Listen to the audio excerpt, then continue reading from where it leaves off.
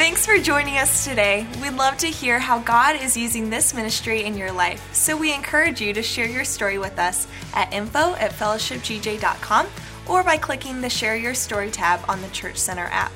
Also, if God is using this ministry to impact you, we want to encourage you to partner with us financially.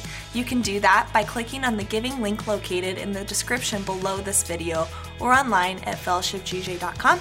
Or if you're a member here at Fellowship Church, you can give through our Church Center app. This will help us continue to bring the message of Christ to our community and beyond. Again, thank you for joining us and enjoy today's service. Guys, it says to enter into his courts with praise and into his gates with thanksgiving. And this morning I just woke up with a ton of thankfulness, and I just kept thinking about, I cannot get over how much Jesus loves me. I cannot get over what he did on the cross for me. I cannot get over what he's doing in my life right now. So this morning, do we have something to praise him for? Come on, let's give him a shout of praise. Let's go!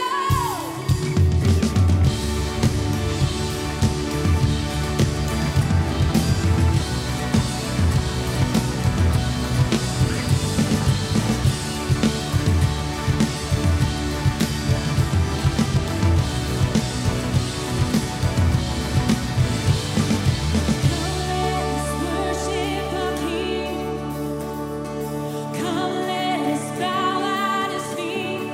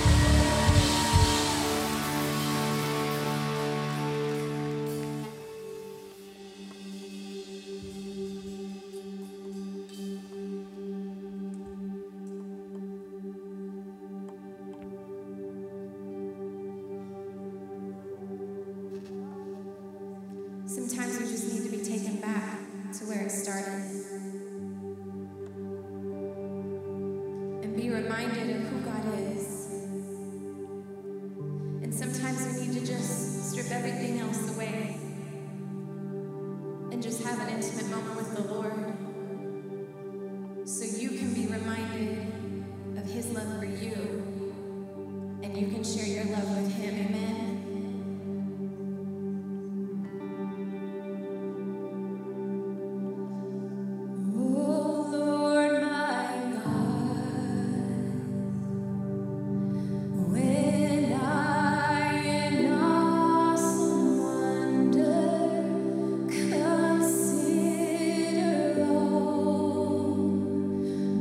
Worlds thy hands have made.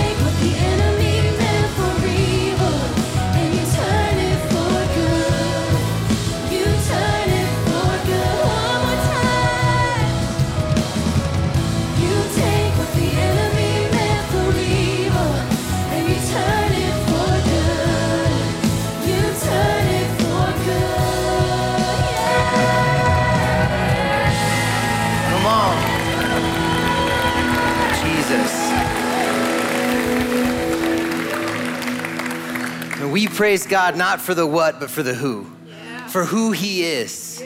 He is worth our praise. And I feel like there's some of us, whether you're tuning in from home or if you're in this room, that are in the middle of your circumstances, that are trying to lie to you, telling you that God's not good, that he doesn't have a plan, that there is something that is stronger, something formed against you that can prosper. That is all lies. And I just want to loose in the name of Jesus, supernatural strength over every single one listening to this or in this room to stand in the face of what the enemy is throwing and say, my God is good. My God is worth it.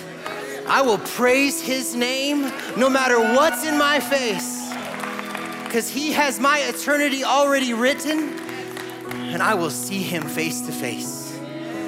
Jesus, thank you for who you are, that we will see victory.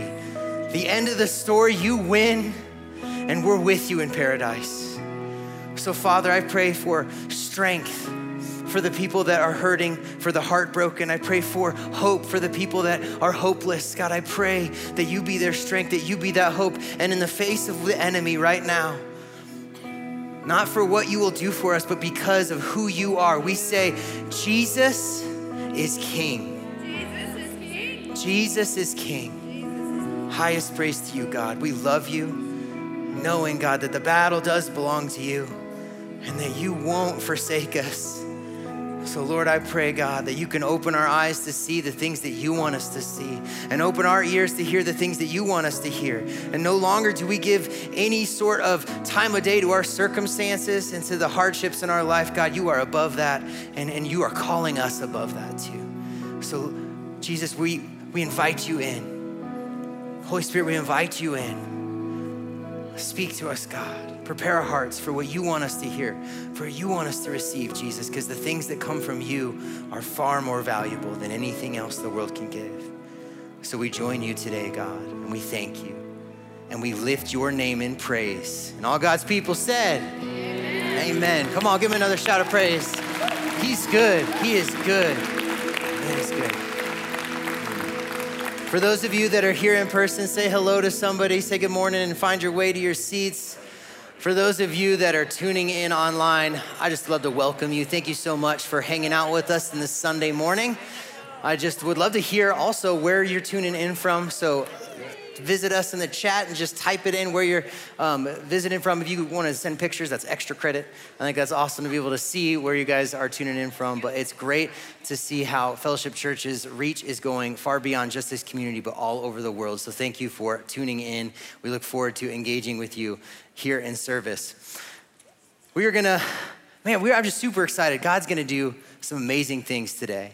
He really is. And I think he's preparing our hearts for a lot of things. For those of you that are new to our church, or you wanna, maybe you've been visiting for a little while or listening for a little while and you wanna take a step and try and connect with us, I invite you to get your phones out and text the word fellowship to 94,000.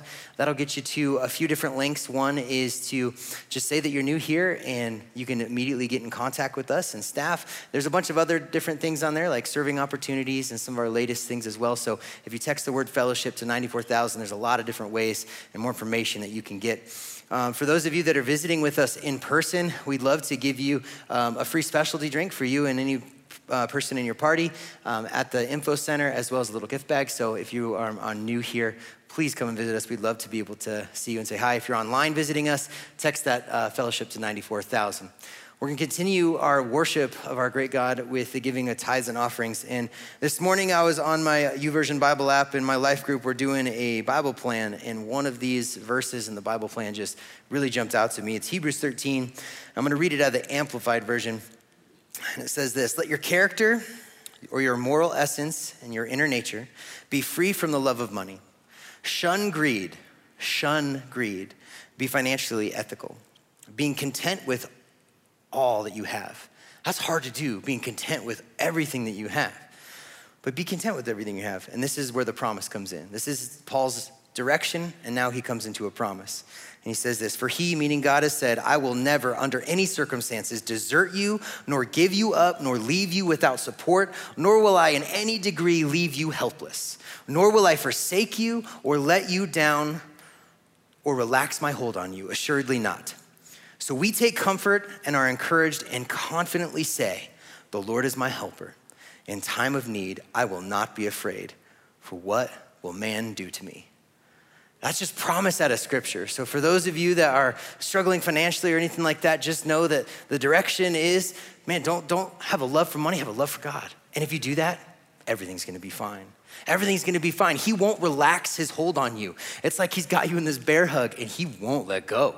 He won't let go. So no matter what financial stress is going on in your lives, if you need a financial breakthrough, I'd love to just pray for you today and that we can come behind that promise knowing that God says that he will not forsake us for anything. And there's nothing that can separate us from his love. So if you need a financial breakthrough, I'd love to just pray for you guys. And Jesus, thank you. Lord, thank you for your heart for us. Thank you for your love for us. And Lord, we just accept that promise. We receive that promise that you won't let us go. So God, we love you, and we know that giving is a way that we can love you back. So Lord, money doesn't hold our hearts. You do.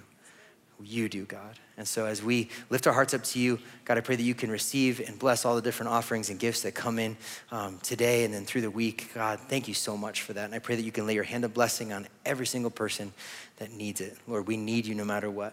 So I pray that you can give us a special touch from you in your heavenly name. Amen.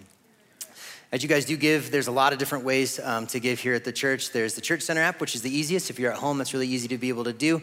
You can also do the text to give. Stop in during the week, drop a check off, say hey, get some prayer, something like that. It'd be awesome to be able to see you. For those of you in person with us, we also have all of our offering boxes in the lobby for you as well. Now, there's a lot of different things going on here at Fellowship Church. Here's a few of them. Spiritual Warfare 1.0 is starting this Tuesday, August 24th. And there's a cost of $18 and that gets you the workbook. If you need more information on this course or want to sign up, please check it out on the Church Center app. August 29th, we're going to be doing our baby dedication services at 9 and 11 a.m. So if you have a child that was born recently and you are ready to dedicate their lives to the Lord and make a promise to raise them in a godly fashion, please check out the registration event for our baby dedication services on the Church Center app. October 21st through the 23rd is going to be our women's retreat. Now, this is going to be a very amazing, special weekend for the women of our church. Now, this is a first come, first serve event, and it will go live on the Church Center app today at 1 p.m. So you need to have the Church Center app set up. So if you don't have that and you need help finding it, please come talk to us at either the Information Center or over at the west end of the lobby. We'll have more information there and we can help you set up that app and get you signed up for this event. It's going to have a cost of $299 and it's going to get you a weekend in the mountains up in hot Sulphur Springs, Colorado, near Steamboat. It is a beautiful location, beautiful venue for this retreat. Our men's retreat that happened there earlier this year was so special, and we are expecting big things out of the women's retreat as well. So please do not miss out on this opportunity. We are starting another round of Rooted courses here at Fellowship Church. And to give you an idea of what Rooted looks like, here is a couple's experience in this video. Rooted meets everyone where they're at, regardless of which age and stage they're in. Regardless if you're saved this morning or you've been a long-time Christian, the only thing I think is imperative and really helped us was that everyone was at the same stage, because then you have more to relate on. The curriculum is structured to where it's a tool to help you get to know your group. So you walk in and you're kind of nervous, you're like, I don't know them, they don't know me, how's this gonna work? And by the end of it, it's like you've known each other your whole lives. Just with the actual activity and sharing your experiences, then it's just sinking it in even deeper yet. So all I can say is if you're nervous on that first day, give it 20 minutes. It's worth it because, I mean, the relationships that you develop, and a lot of people might feel alone, especially these days with everything that's going on in the world. You gather together and you feed off of each other. And whether you're the outspoken one like me or the more reserved one, I mean, there's a spot for you.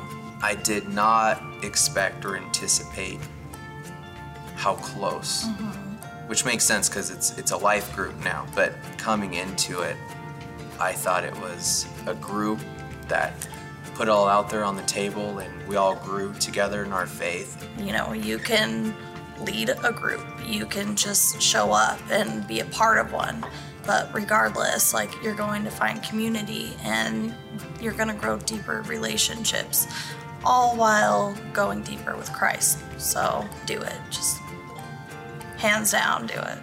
Rooted is such a special course and such an amazing way to get rooted here into Fellowship Church, but also in your faith. So if you feel like God is urging you to take this course, please check out the Rooted information on the Church Center app. Get signed up for that course. It happens Sunday mornings at 9 a.m. Please check out Rooted on the Church Center app. As always, check out our Church Center app to see what's going on here at Fellowship Church. Enjoy the rest of today's service.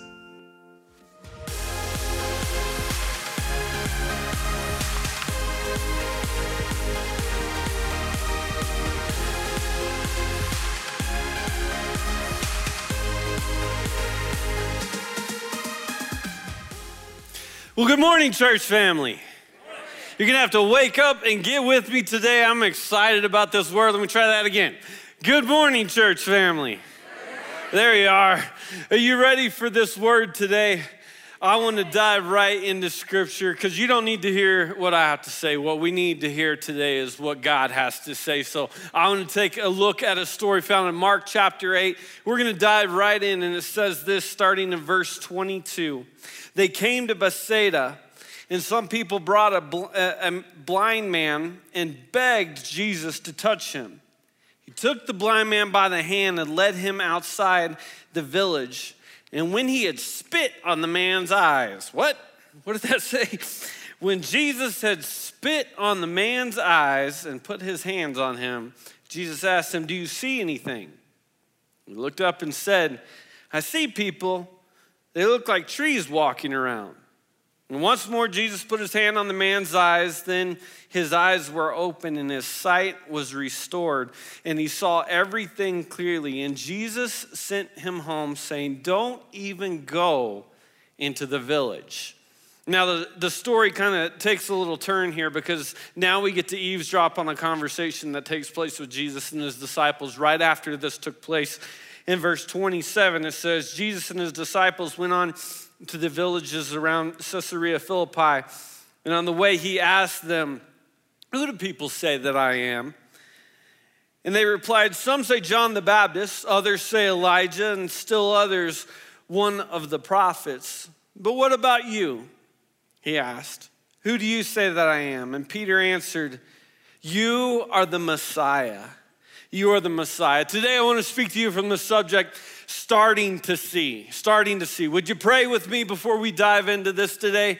Heavenly Father, I pray right now that your Holy Spirit would meet with us right now in this room. That God, as you've already met with us in this worship time, I just pray that you would be with us now. Help us, God, I pray you'd free us from any distractions. I pray that you'd speak through me, that I wouldn't be a distraction, but I would just be an instrument for your word today. People don't need to hear my opinions, they need to hear your word. So God, open our eyes and allow us to see you and see your plan for us. And it's in Jesus' name I pray. Everybody said, Amen. Amen. Well, if you've ever read this story before, we know that Jesus says, "Who do you say that I am?" And he's talking to his disciples. And many of us, where our minds rush, is we immediately rush to Peter's answer. And we think, well, this is the beautiful moment where in Scripture Peter gives the revelation, recognizes this is the Son of God. And he says, "You are the Son of God, you're the Messiah." But I think if we just rush to Peter's answer, what we can miss is the silence of the 11. Because by rushing to the fact that Peter had something to say, we can bypass the fact that there was 11 men who lived their lives with Jesus who had nothing to say. And I just want to suggest to you today that the silence of the 11 in this story can scream louder than the answer of the one. That Peter had an answer, but there was 11 who didn't even take a stab at it. They didn't even have an opinion on who Jesus might be. And this is shocking because, again, these men lived their lives with Jesus. Every day they got up and they watched Jesus do miracles and fulfill prophecy and raise people from the dead. I mean, every day they got up and they watched Jesus do his work. And now, I think that this is even more embarrassing than the naysayers, because the naysayers at least had formed an opinion about Jesus. They didn't believe him. They didn't agree with him. But at least they had something to say. They took a stab at it. And Jesus is living with these 12 men, and 11 of them don't even have the courage to stand up and say that they're for him, don't even have the courage to stand up and say that they believe he is who he says he is. And let me tell you, it is a terrible thing to lead people who do not respect who you are. And that's what Jesus shows us here, is that he's leading a group of people, and 11 of these men still haven't even formed an opinion of who he is. He said, who do you say that I am? And it's in this moment now. And let me tell you, I don't want people around me who are silent about what they think about me, what they believe about me. I mean, if you're for me, then be for me. If you love me, then love me, right? But that's kind of what we see here, where these 11 guys, they're quiet. But Peter, man, it's beautiful when he says, I know who you are.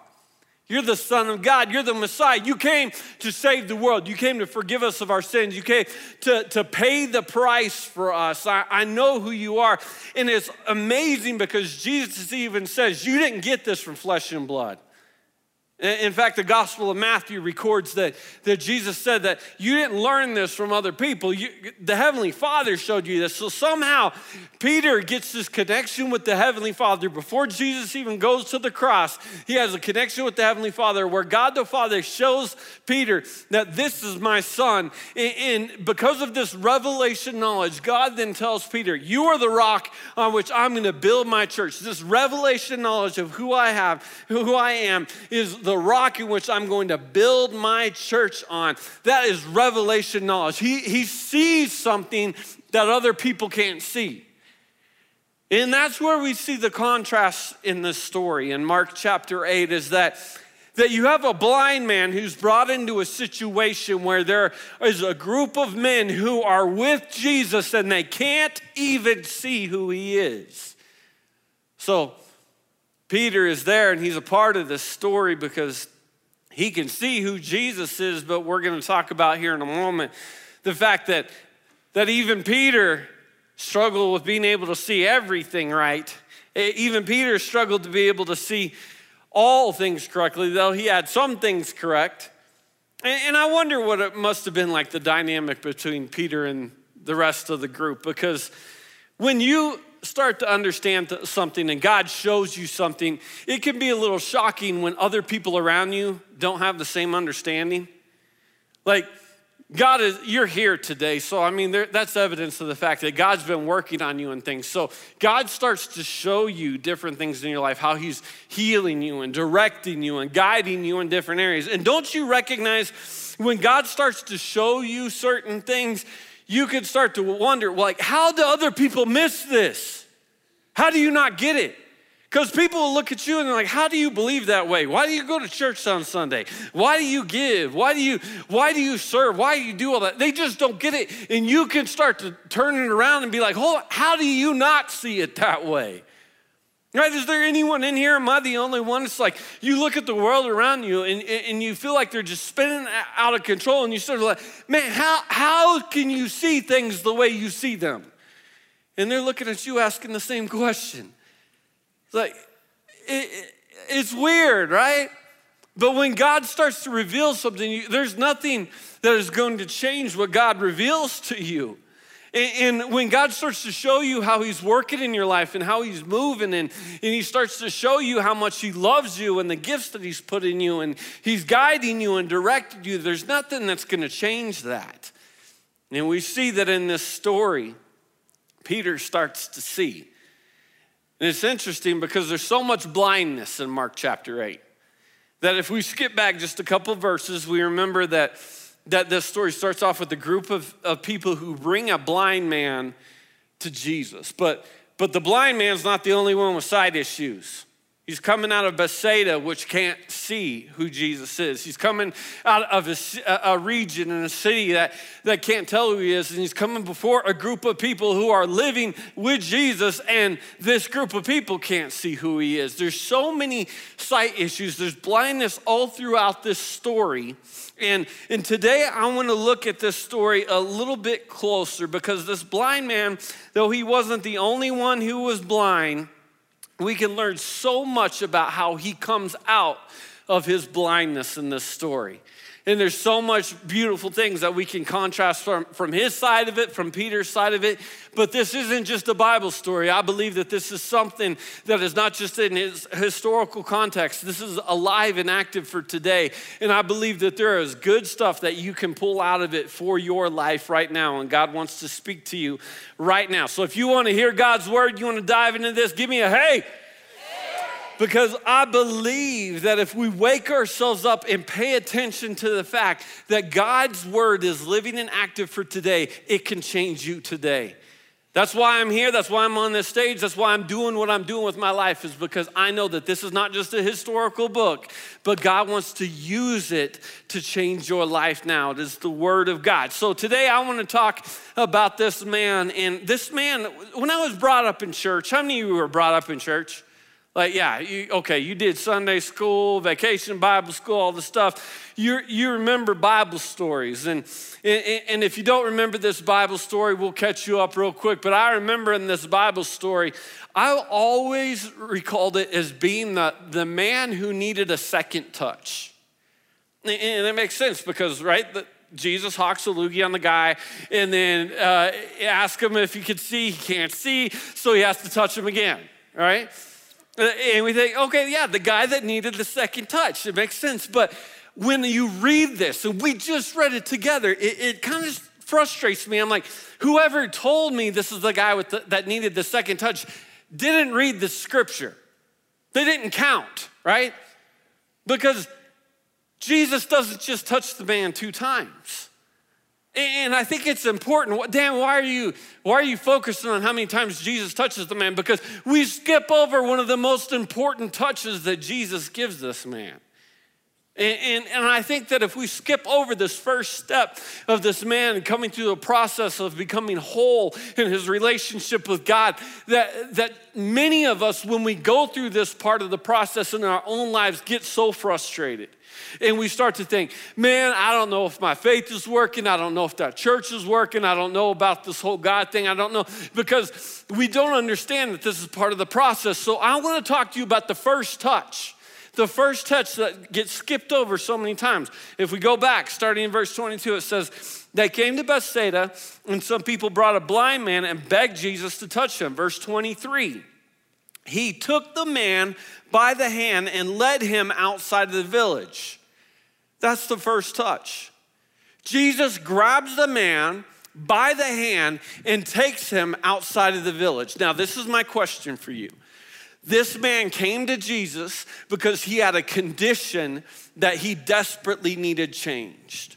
He had the condition of blindness, and he needed that blindness to be fixed. He needed sight. He needed vision. Now, my question for you is, when you know you've received a touch from Jesus and your condition still hasn't changed, what do? Because I think that is something that so many of us struggle with, but we've never talked about it. What do you do when I know that I've met with Jesus? I know I've asked him to forgive me of my sins. I know that I've gone to church. I know that I met with him on Sunday. I know that I've met with Jesus, but I'm still in the same condition I've been in. Because this man, Jesus takes him by the hand and he starts leading him out of the city, but the man's still blind. He still can't see anything. And he's just being led along now by Jesus, not knowing where he's going. In the first touch we recognize here is so important, because the first touch was not to heal the man. The first touch was to bring the man out of the environment of fear and doubt and pride and all sorts of issues that were keeping him broken and keeping him stuck in the very place he was. So Jesus is saying, the first thing I got to do is I've got to get you out of Bethsaida. See, you're not whole. You can't see. Your vision is messed up because you've been hanging around too much in Bethsaida. And some of you can already start to link the picture together in your own mind of you're starting to recognize there's some area of your life that you've been hanging around in too much. And that's why you're staying broke. That's why right now that you're frustrated and you're not seeing things clearly, because Bethsaida represents influence and in opinions and people's different ideas about life and the way that church should be and the way that God could do things and should do things and will do things. And through the world's opinion, it's keeping people broken and stuck. And Jesus is saying, the very first thing I'm going to do with you is not to just change your condition, but I'm going to get you out of the atmosphere that's keeping you in the condition that you're stuck in. And so many of us need to recognize right now that maybe that's exactly what God is doing to you. That you've asked him, God, would you fix my sight? Or God, would you get me out of this addiction? God, would you take me out of this depression? God, would you take me out of a place of anxiety? And all of these different things we pray for God to fix our condition, we can start to get frustrated and going, I don't feel like he's done anything about my depression or my anxiety. I'm still struggling with this addiction. I'm still struggling with this sin. I'm dealing with all of these issues, but for some reason now all of a sudden I don't feel comfortable where I used to feel comfortable. I'm not in the same place that I used to be in anymore. Is there anyone in here that you don't feel comfortable where you used to feel comfortable? It's like your appetites have changed, right? You can't even sin the way you used to sin. It's like some of you laughing quiet because you're like, you don't want to admit that's you, but you've tried, right? You've tried to go back. You tried to go back to the club. Like you remember, you still got the outfits from when you used to go. When you're thinking, I'm gonna bring it back out. I'm gonna just go get my party on, have a good time, right? And you come in there and you feel just as uncomfortable as everybody else in the room once you come in there, because they recognize you don't fit there as much as you recognize you don't fit there anymore. And that's the whole thing where God is bringing you out. He's bringing you out of an atmosphere now, and where I can't even listen to the same things on the radio. I can't even see the same things on TV that I used to anymore. It's like my appetite has changed. It's like all of these things that like I used to be completely comfortable with, I'm not comfortable with anymore. It's like I used to cuss like a sailor, and now it's like it frustrates me when people around me use coarse language. It's like these things don't even make sense to me because I'm still struggling. I still can't see right. I still have issues, but what's happening is God is bringing you out. I wonder, is he bringing you out? Is he bringing you out of relationships right now?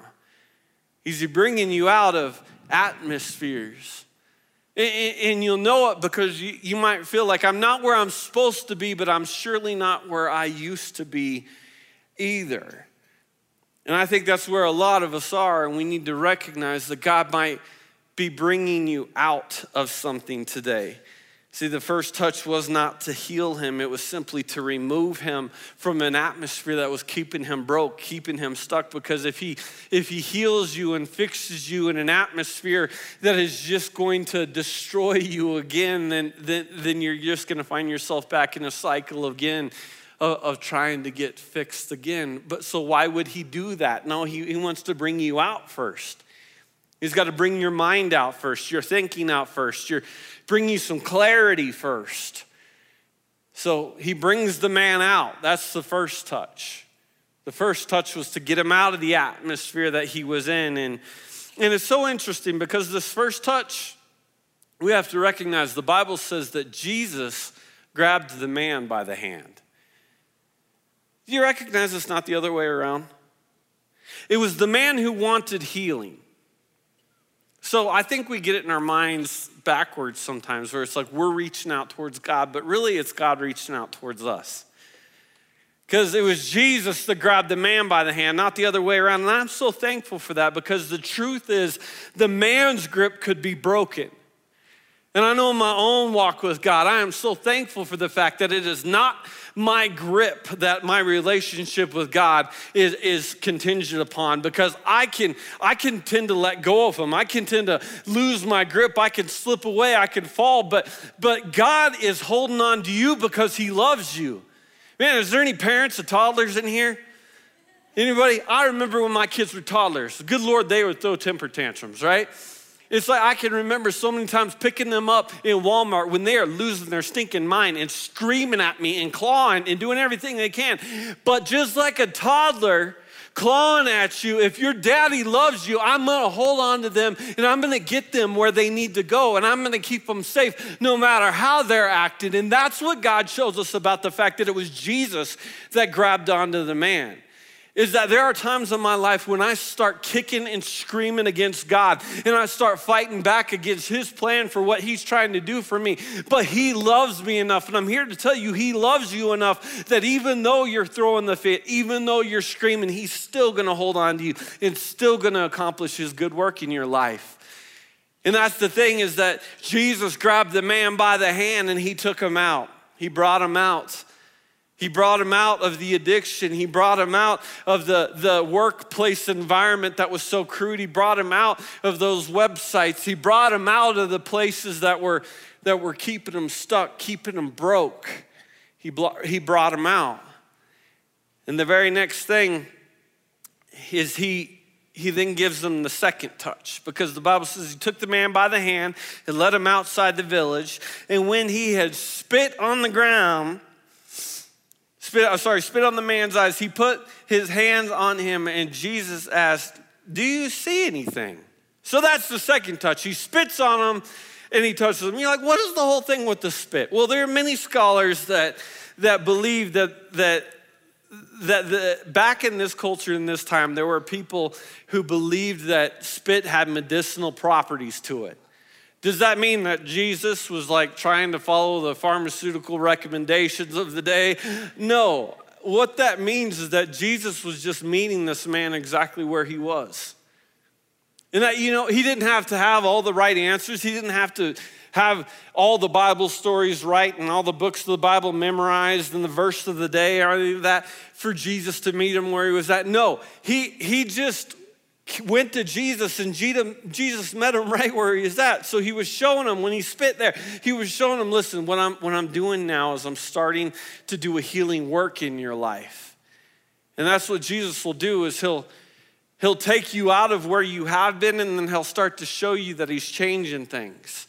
So he touches him with the second touch. He spits on him, and then he touches him, and he then asks him a question, and the question is a test. Right? Because every touch with God, there then comes a test. God wants to know, is my seed taking root in their life? Is my word changing this person and convicting this person? Are they following through with what I created them to do? So every time God touches you, there's a test there. So he touches them, and then he asks them the test, do you see anything? And the man answers back a very strange thing, because he looks around and he recognizes, like, I can see, I just can't see clearly. So he's like, I see, but everything's blurry. I see, but men look like trees walking around. And it's so beautiful, this contrast in scripture here, because we see in Mark 8 that you have one blind man that when God starts to open his sight, he looks around and he can't see the men. All he can see are trees. And then you have all of the men that are around Jesus, that their eyes are open and they can see the man Jesus, but they can't see the tree that he's eventually going to end up on. Because scripture tells us that even with Peter, God just said, you're the rock. Because God gave you revelation knowledge, I'm gonna build my church on this rock. The same Peter could not see that Jesus needed to go to the cross and hang on a tree for you and I. So when it came that time, he stopped Jesus and said, you can't go to the cross. And Jesus said, get behind me, and calls him a devil. The same Peter who saw one thing so clearly, who could see the man, could not see the tree. And you have a blind man who can see the tree, but who cannot see the man yet. What an interesting contrast here. What is Mark trying to show us? He's trying to show us that though you may be clear on certain things, you're probably still blurry in another area. Because Peter, he was the rock, right? He saw that Jesus is the Son of God. He knew that, but he still didn't get that Jesus had to go to the cross and die for our sins. What am I trying to say? That the rock and the devil, that they were all in the same guy, sitting right there in the same guy. This tells me that I'm not alone, and I don't know about you, but I can be honest about myself, that I'm not alone when I look in scripture here and I go, sometimes I feel like there's the rock in me, and sometimes I feel like there's the devil in me. Sometimes I feel like I've got it all together, sometimes I can't see things. Sometimes I'm righteous about things, sometimes I'm completely blind to things. But sitting here in the same guy, I got certain things figured out and other things I am totally stinking messed up on. Am I the only one in this room who doesn't, I'm not crazy, right? Like, do I need to lay down on a couch in front of you and start paying you and telling you as I give all my stories right now? And I know some of you are acting like, oh no, I got it all together. You just keep looking forward, act like you're confused by what I'm saying, and we'll all believe that you got it all together. You have no idea what it's like to struggle, right? Just your spouse is the only one who knows how messed up you really are. But anyways, because inside me, do you know what it's like you got certain things figured out, but you're blind to other things? It's like, great, you got a law degree. You understand the law. That doesn't help me when it comes to medicine, right? Damn, that's oversimplifying things. No, I think it's pretty simple that we need to understand. You can understand certain things in the spiritual realm that you've got it right, but you're still not seeing straight. Where this man, he could see, but it was blurry. It's like I can see, but I know my vision's not where it's supposed to be. The thing about having blurry vision, I know because I'm supposed to be wearing glasses right now. I've had a prescription for like 15 years and I just still don't wear them. I don't like to wear them. But what it means is I could still see you, right? But past like the 4th or 5th row, I can't see any of your faces. So I don't know if you're smiling. I don't know if you're asleep. It's like, but I could see you. And for some of you, that's a good thing because I don't want to see you like grumping at me right now. But others, it's like you're smiling at me right now. I can't tell if you're smiling at me. I can't tell if you got a tick in something in your eye. I don't know. But what it goes away when you're blurry is details. Like you're there, but I can't really see the details clearly.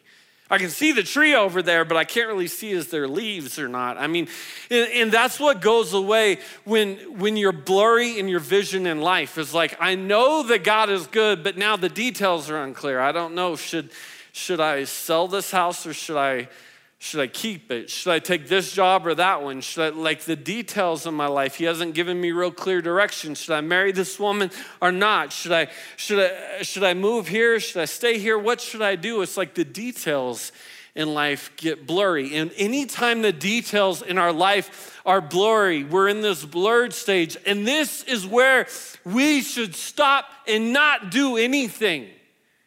Because when you're in the blurred stage, man, you can wreck your life. Don't you know people in the blurred stage, like I've seen people who have made the worst decisions in the world because they're trying to make decisions in a blur. Stop making definitive statements and stop making decisions when you can't see clearly. So I'm telling you, someone needed to hear that. That's the reason you got out of bed. That's the reason you're listening to this online right now, is because you keep making definitive statements and making decisions about your life that are going to affect your future, and you can't see clearly. And this man was in a blurred stage, and he couldn't see clearly, and he was frustrated about this. And it's like, man, I've seen people that get married in a blur. I've seen people get divorced in a blur. I've seen people quit jobs in a blur and affect the entire future. Their entire destiny gets affected by the decisions we make sometimes when they're blurred. How many of you have ever made a stupid decision because you just didn't know what to do?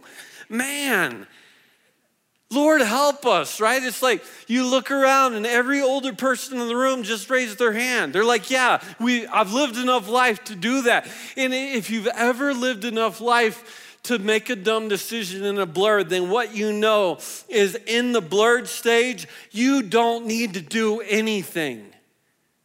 Don't make those decisions. Don't say those things. Don't tell other people what you see because what you see is not clear. You're looking out and you're seeing trees. Well, is that trees or is that men? Is that a man or a man that needs to go to the cross? Like, we don't see things clearly. And man, we destroy people sometimes by trying to judge other people by the way we see things. And we can't even see straight. We're seeing blurry. That's what Jesus tells us when he gives us the passage. He says this in Matthew chapter 7, verse 3. Why do you look at the speck of sawdust in your brother's eye and pay no attention to the plank in your own eye? It's like we try to judge other people and see the problems with other people and saying, you're not seeing clearly yourself. You're in a blurred stage. You're seeing things blurry. And when you're in a blur, then you're in a stage where you're recognizing, listen, I'm not where I'm going to be, but I certainly am not where I need to be either. Like I know that I'm not where I was in the past, that I'm not doing the same things I used to. I'm not in the same atmosphere anymore. I'm trying to turn my life around. I'm trying to read my Bible. I'm trying to follow him, and he's changed me. He started to do work in my life, but I'm still in a stage right now where I'm confused. I can't see clearly. I'm just blurry. And don't you recognize that the world, normally the voices that are the loudest in the world are the blurry ones? Like right now, with everything going on, I don't care what side of the argument you're on, all the arguments about mandates and not mandates and mask and no mask and all that sort of stuff, it's like it's all blurred people that don't have it clear. So it's like, here's what we know about your opinion on one side or the other is we don't need to hear it because it's not clear.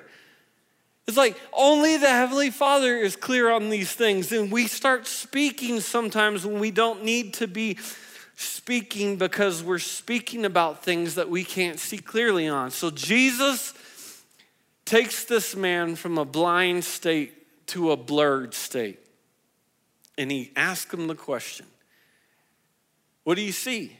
Can you see anything? And I love this man's answer because this man was so honest. Could it be that this man received wholeness and healing not just because of his faith, but because of his honesty? That he was willing to admit, you know what? I received a touch from Jesus and I was changed, but it wasn't enough. Ooh. Wait, you mean you met with God and that wasn't enough? You met with Jesus and that wasn't enough? That's blasphemy. You can't come into church and talk that. I mean, that's the way we've been taught, right? So what do most of us do in life when we feel like we're struggling, when we can't see clearly? Well, I go to church. I was raised in the church. I know who my God is. I don't want to sound like I don't have faith. I don't want to sound like I'm being negative. I don't want to sound anything like that. So I've got to act like I got it all together. So here's the truth about many of us. When Jesus asked you, can you see? A lot of us would have said, yeah, I'm good. I'm fine. How would this story end? If we look at this in Mark chapter 8, how would it end if this man was as honest as many of us in this room are? Because we got it together, right? It's Sunday morning, I got my Sunday best on, I look good, God is good all the time, and all the time, God is good. I know the cliches to say, I'm good. Panicking on the inside, can't see clearly, don't know what the next day is going to bring. We're blurry. And I think for a lot of us, we think because of our ego, we don't want to let people down. We don't want to disappoint people, don't want to disappoint friends. We're never honest with the fact that, you know what? Jesus has been working in my life and I'm changed, but I'm still not where I'm supposed to be and I still can't see things clearly. And it was only after this man was honest with Jesus, because that was the test. You think God didn't know if he gave him clear sight or not? He asked, what do you see? Is this man honest? Does he really want to rely on me? Because here's the thing. Our walk with God is what changes us. And see, what a lot of us want to do is we want to just break it down into moments and think, well, it's the moment of healing that would change me. And then from then on, everything's perfect and everything's fine for the rest of my life. But God's going, no. He doesn't want his relationship with you to just be a moment. He wants to walk with you. So he'll take us through things, and then he'll ask us questions and take us through more things and develop us and grow us through a process in life. So what will happen is God will ask us, can you see, why didn't you just heal him in the first place? Because God wants to continue this conversation and grow this man and change this man the way he's doing life, to where this man's now relying on God and talking to God and growing with him. So he's honest with him. He's God, you've been working on me, you've been changing me, but I still have this problem. I still have this addiction. I still keep going back here and going back to these relationships and all this stuff that's bad for me, and these bad atmospheres. And it's then that God can start to bring you into wholeness. If you would bow your heads and close your eyes with me, I want to ask you, just out of honesty's sake, because I think that's where many of us are in this room today, is you'd recognize God's brought you out of things that the environment you're in has changed. And I think you'd recognize that maybe you're not seeing things so clearly, but maybe the reason why you haven't received wholeness and clarity and different areas of your life is because you haven't been honest with God enough to just say, God, I still need help. I'm still messed up. I still can't see. So with no one looking around, I just want to pray for you before we dismiss today. I want to ask you, if that's you and you need to be honest with God and say, God, I need another touch. Put your hand up in the air and let's pray together. God, you see our hands. You see us being honest with you right now. We need another touch. And for whatever reason, whether it be our pride or us afraid we're being too negative or whatever, that we haven't just been honest with you in the past, we pray that you'd forgive us for that. And we pray that you'd help us in our honesty with you right now, where we say, God, we need you. We thank you for what you've done, and we thank you for how far you've taken us, but we still need your help. We still rely on you. We still need you to give us clarity and vision and healing and wholeness in our life. So God, I pray that you would be with each and every one of my brothers and sisters, my friends in this room. Bless us, God. Bring us to wholeness in whatever step of the process we're in, God. We pray that you would help us to continue to rely on you and just keep talking to you and keep letting you lead us around wherever you're going to lead us. And for those of us in the blurry stage, help us to shut our mouths and just follow you and be honest with you. Because God, what we really truly want is that you would fix our sight, we'd start to see, and then God, when we can see and we can see completely, you'd help us to interpret and understand what we're seeing. So please be with us, God. Help us in our everyday lives. Help us as we wake up on Monday morning and go to the workplace to see things the way you want us to. And it's in Jesus' name I pray. Everybody said, amen. Let's give our God a shout of praise and thank him for how good he is. I love you, church family. I hope you have a wonderful week. Thank you for joining with us online. We will see you guys next week. Thanks for listening to this week's message at Fellowship Church. If you have not made Jesus Christ your Lord and Savior, I want to give you the opportunity to do that right now. The Bible says in the book of Romans, if you declare with your mouth Jesus is Lord and believe in your heart that God raised him from the dead, you will be saved. You can do that right now. I just want to encourage you to pray this prayer with me. Dear Jesus, I am a sinner and I need forgiveness. Please forgive me of my sins. I believe that you are Lord, that you died on the cross for my sins, and that you rose again. And God, I thank you for that. I ask you now to be my Savior, to guide my life, and to give me a home forever in heaven. And God, I ask you this in your precious Son, Jesus Christ's name, amen. If you prayed this prayer for the first time, we would love to celebrate with you. please text HEAVEN to 94,000 to get in contact with our staff, where we can answer any questions you may have. Also, if you're in need of prayer, we would love to support you.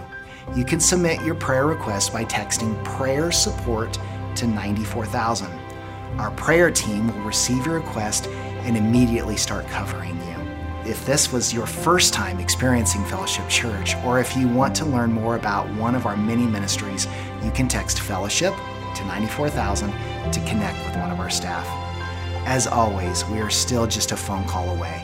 You can contact us at 970-245-PRAY with any questions. Thanks again. We hope to see you next week in person or online.